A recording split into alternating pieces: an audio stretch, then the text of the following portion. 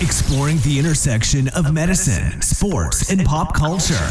This is the Doctors Are People Too podcast. Here's your host, Dr. Josh Belfer.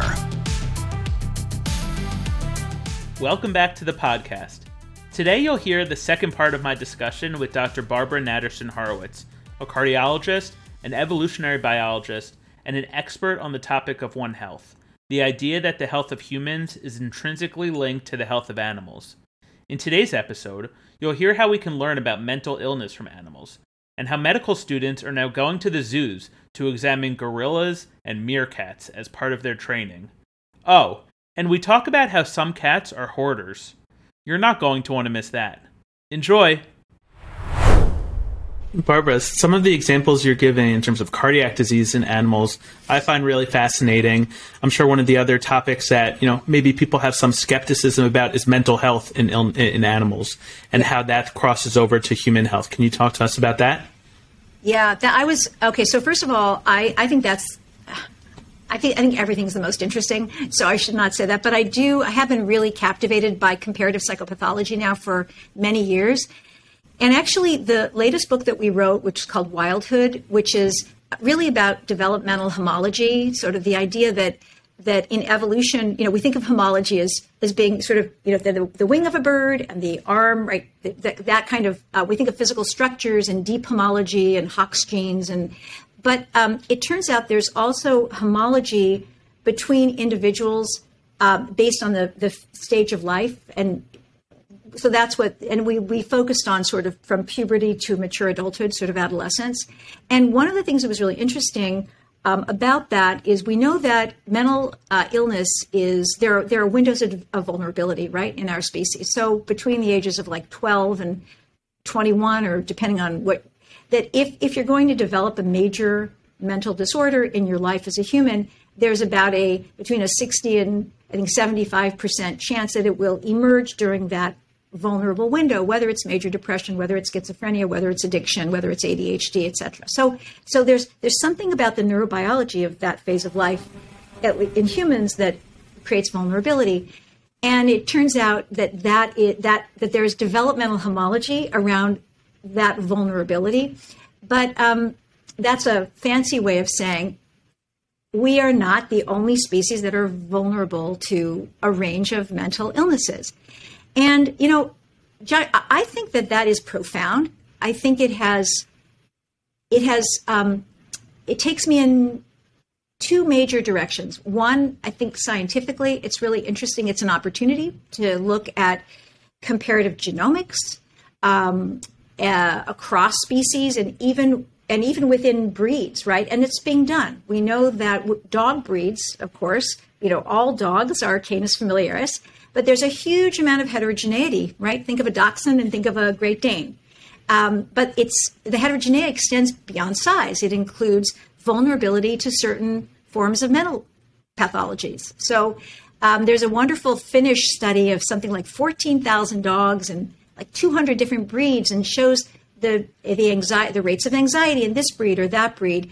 There are certain breeds of dogs that develop compulsive disorders, this tail chasing. There's a Doberman flank sucking, where they develop a compulsive. They sort of turn their head around and they suck it's compulsive behavior, like a stereotypy. So we can learn about science.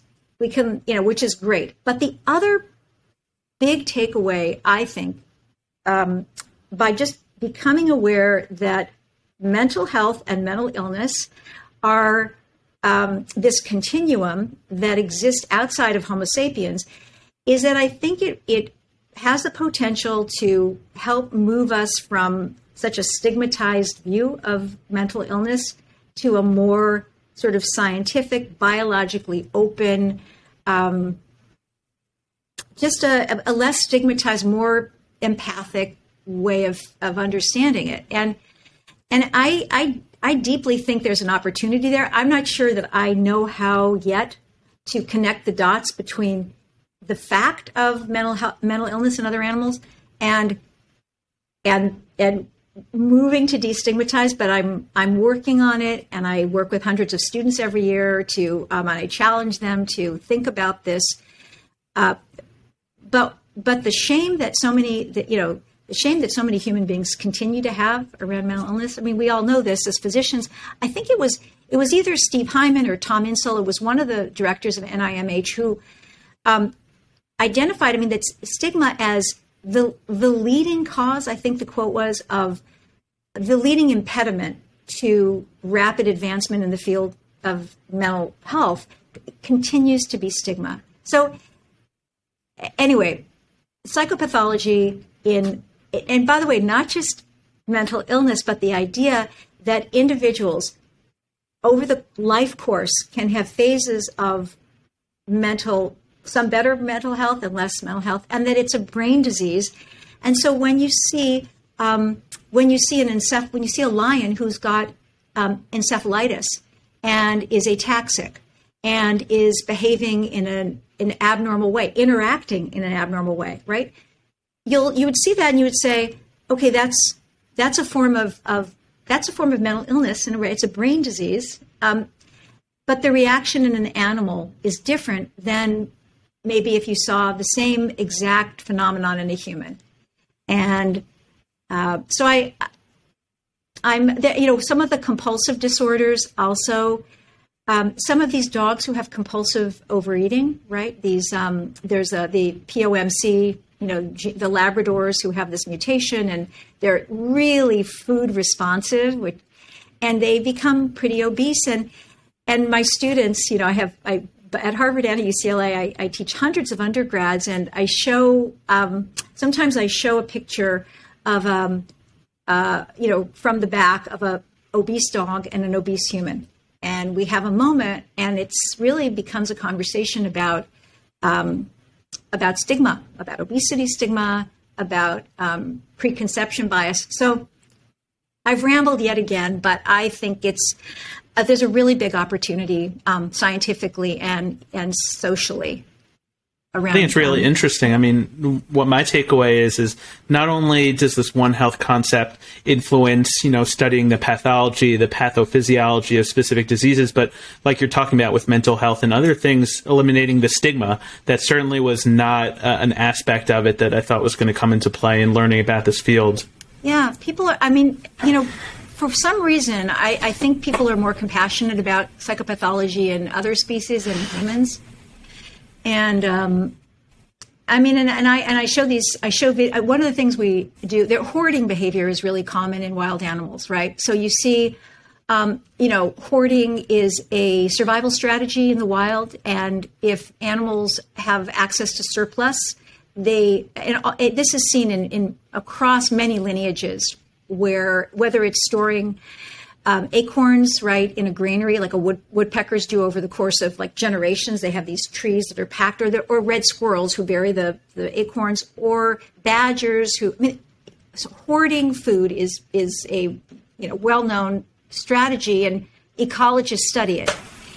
And certain dogs and cats are hoarders. There are actually these cats that have a mutation where they have a short limb. They have short upper limbs, and they're called Stalingrad cats or Munchkin cat. There's some different words for them. I forget the mutation. But one of the behavioral components of this mutation is that they hoard objects like buttons and colored. So I show video of one of these cats that is hoarding, and a dog that has, you go look under the bed, the dust ruffle, and there's all this stuff from the house that the dog has collected and is hidden. And then I show the video, and you hear the students going, oh, and then I show 20 seconds of that. I am not a fan of the show, but there's the show Hoarders. I show hoarding behavior in a human, and I ask, and the students have to write out what their emotional reaction was to both. And you can probably predict what it was. Now, why is that? And it's not that easy of a question to answer. Why should one thing activate just, you're charmed by it, you want to protect, you're your blood pressure goes down when you see that dog, and just, looking at you with the big eyes. And then you see this human being, and there's revulsion, and there's, I think there's an opportunity to really penetrate this issue and open eyes. Talking about opportunities, you alluded a few times to your work with medical students, and from what I'm gathering, it seems to be a changing landscape in terms of incorporating this concept and the concepts that you've described into medical education. Can you tell us a little bit about the work that you do and where you envision this continuing to be incorporated into medical education? Yeah, so first of all, what I really do is called evolutionary medicine. So I've pivoted from, the origin story was learning about disease in non-human animals and then asking why, right? So, and really, why is the fundamental question of evolutionary biology? And so, but we haven't typically applied it to medicine, right? When a patient asks you in the ER, they say, well, why did my husband have this heart attack? The typical answer that we give is, well, you might talk about the risk factors. You might talk about his untreated hypertension or his, nicotine addiction. Or you might talk about developmental issues related to, atherosclerosis. But what you wouldn't do, we don't typically do, is to say, well, it turns out vulnerability to atherosclerosis, we see it across chordates, and it emerged as part of an evolutionary series of trade-offs, obviously for all kinds of reasons. We don't say that clinically, but it's not even the way that we've been thinking. And so what I do in my research and in my teaching is to really ask why, why are we vulnerable to fill in the blank, and then to look at genomics and look at evolution, look at the evolutionary pressures that shaped our physiology. So with med students, a lot of what is happening and this is happening at a number of med schools. I don't know what percentage are, but courses at which are looking at evolution. And of course, evolution was added to the MCAT. This was about a decade ago or so. It was the result of this group of people who are part of our community kind of recognizing that, including some deans of some medical schools, recognizing that, Theodosius Dobzhansky said, nothing in biology makes sense outside the light of evolution. And, medicine is biology. So they realized that if you were going to kind of bring the insights that might emerge by applying an evolutionary lens, you had to make sure that your physicians in training knew evolution. So that's happening in med school around evolution.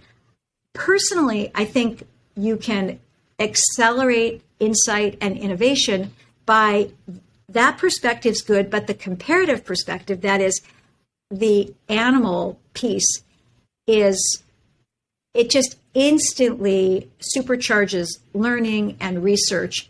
So I teach a course, so I'm launching, I'd prepared it before the pandemic, but Harvard at HMS will have our first selective comparative medicine, sort of ubiquity selective, in a few months, where it's divided in 4 weeks, and they'll do a week we'll do cardiology, of course. So we'll hopefully have a chance to observe an equine cardioversion.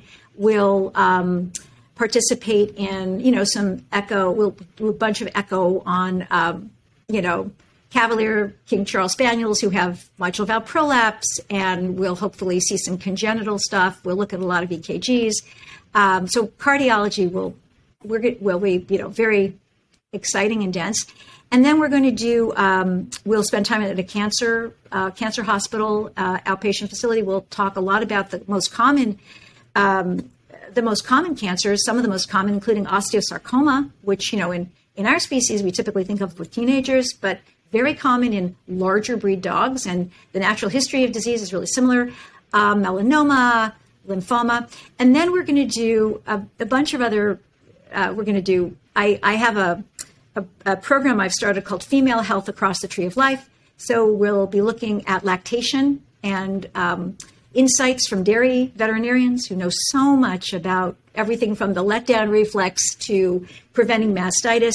And then the the part that I'm looking forward to the most at this point is going to be the comparative psychopathology, where we're going to be working closely with some of the top veterinary behaviorists in the world, who will come to the class on Zoom, and we're going to be in clinics, encountering animals who have anxiety disorders, compulsive disorders, some are on SSRIs, others are getting different kinds of interventions. So self-injuring animals. So that's my beta month that was coming up, and we'll see how that goes. And if it's successful, then I've got friends, all around in different places, and I'll share the syllabus, and I'm happy to share with anyone who's listening who wants to teach a course, what worked and what didn't work. I was going to say, I think there's going to be a lot of med students in our audience who are going to say, we want this course at our medical school. Sounds like a really, really interesting and fascinating endeavor. And Barbara, as we start to wind down, I want to ask you to look ahead 10, 20 years from now. Where do you envision the field of, the intersection between animal health and human health going? Where do you envision your research going and your career going in this field? Yeah, those are three big questions. Let me tackle the last one or the last two. This is going to sound obvious, but it still is the most important thing we can be talking about, which is the health of our planet, which is going to determine the health of everything that happens to be living, on it. And so I kind of feel like there's a real opportunity right now to embrace more of a One Health approach and the planetary health approach, because it is, if you really internalize the message and it changes your decision making, and so I think what's going to be in 10 years professionally is going to be a function of what's happening in the world. I do think that my research right now is very much focused on something we didn't talk about, which is thinking about biodiversity in a medical context. So that we think about biodiversity sometimes, we think about it's sort of a picture of a rainforest, and you sort of see, but biodiversity includes all of the diverse physiologies that have evolved in other species, right? So we humans are 200,000 years old as a species. We share a common ancestor with chimps 6 to 7 million years ago, and mammals 200 million years ago. But the fact is, life on Earth started 3.6 billion years ago, right? So there's just and evolution is this innovation process, right? It's this kind of massive, hyper-iterative research and development process, right? You have variation, and then you have variation on top of variation, and then selection, and so if we think about physiology as biodiversity, that means that in the world, among the 8.7 million other species, there may be physiologies that have solved problems that we can't, and that if evolution is the ultimate problem solver, it's the ultimate solver of finding the optimized,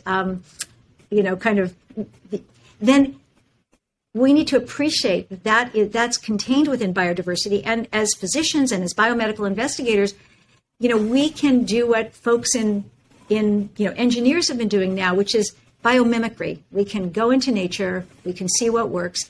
And all of that's great and wonderful because we want to save human lives. That's what we are, pledged to do as physicians. But ultimately, the bigger message is that we're in a position as physicians to recognize the value, the invaluable, the value of biodiversity and its critical importance to human health and animal health. So, in my mind, when I think about the future and my own work, it's very much about turning lights on and introducing colleagues like you and other physicians who care about their patients, but also, the future and the larger world too, ways in which we can understand the world and then, be better doctors and be better citizens as a result of it, something like that. And that's what we're all aiming to do as physicians, as humans of the world. And my final question to you, Barbara, is one that we ask of all of our guests. For those in our audience who may be interested in getting involved in the things that you do, whether that's medicine, whether that's evolutionary medicine, whether that's One Health, what advice do you have for them? There's a million ways of doing this. Fortunately, I think in general, most of the veterinarians that I've worked with have been very receptive to collaborations which feel collaborative and are respectful, and I think people know that what it is and it isn't. And if they want to kind of be more involved with evolutionary medicine, they should go to our website. I say our because I was president for the last 2 years of the society, but International Society for Evolution, Medicine, and Public Health. Lots of activities there. We love having physicians as part of that. And then finally, I am happy to help, and I do this all the time, med students, physicians, administrators, develop ideas for developing programs, classes, initiatives to promote knowledge exchange across human and veterinary medicine and evolutionary biology. The great news is it's pretty wide open, and it's endlessly interesting. And my experience is that that a lot of physicians really love evolution and really just find it exciting to use the tools, evolutionary principles, to connect dots that then circle back to what they're doing in the hospital or at the bedside.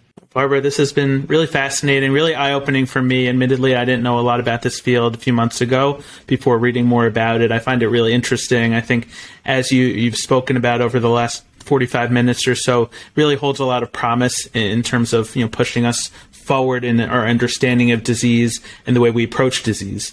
So, Dr. Natterson Horowitz, thanks for joining us on the Doctors Are People Too podcast. Oh, it's been really fun. Great to meet you. What an interesting topic. I encourage everyone to read more about One Health. It honestly was something I had never heard about, and now I'm pretty fascinated by it. In listening back to my conversation with Dr. Natterson Horowitz, I have a few takeaways. Number 1, I find the asymmetry of involvement in the One Health concept, how vets are much more engaged in it than physicians, quite intriguing. Is it, as Dr. Natterson Horowitz hypothesized, that physicians have a superiority complex? Might be part of it, but I'm not sure that's all there is to it. I have to imagine, though, that there is a healthy amount of skepticism from the physician community in terms of just believing the One Health concept. Some critics of One Health have made the argument that the process of evolution has resulted in species being so different due to mutations, due to the way that genes are regulated and expressed, and even though there are some parallels between certain traits in animals and those in humans, the way that those traits have evolved over time in the different species may limit what we can learn about one from studying the other. My second takeaway is a discussion about mental health, particularly the stigma around the topic and how the One Health concept may help end that stigma. Over the last 5 years or so, we've really taken steps forward in acknowledging the importance of mental health, and I wonder how much more progress we can make if we utilize the One Health concepts that we talked about in my discussion. That is, if we recognize that even animals experience mental health as part of our biology, it might help to eliminate the stigma that some people still hold around the topic. My final takeaway, and it's more of a thought actually, is that I wish I could have done a rotation at the zoo during my medical school training. There's a notable reflection piece in JAMA from a few years ago by Dr. Gilad Evroni. In the article, he discusses doing fetal ultrasounds on a pregnant gorilla. He talks about caring for a meerkat who is in heart failure. I mean, aside from all the things that we could learn about animals, the fact that medical students are having the experience of learning medicine hands-on at the zoo is pretty exciting. And I'm not gonna lie, I'm a little jealous. Thank you for listening to this episode of the Doctors Are People Too podcast. Be sure to subscribe, rate, and review wherever you get your podcasts, and make sure to share it with your friends and family. Follow us on our Instagram page at Doctors Are People Too podcast. Do you have a question or a comment on the show? Maybe a guest recommendation? Direct message us on our Instagram page. Until next time, this has been the Doctors Are People Too podcast. Take care.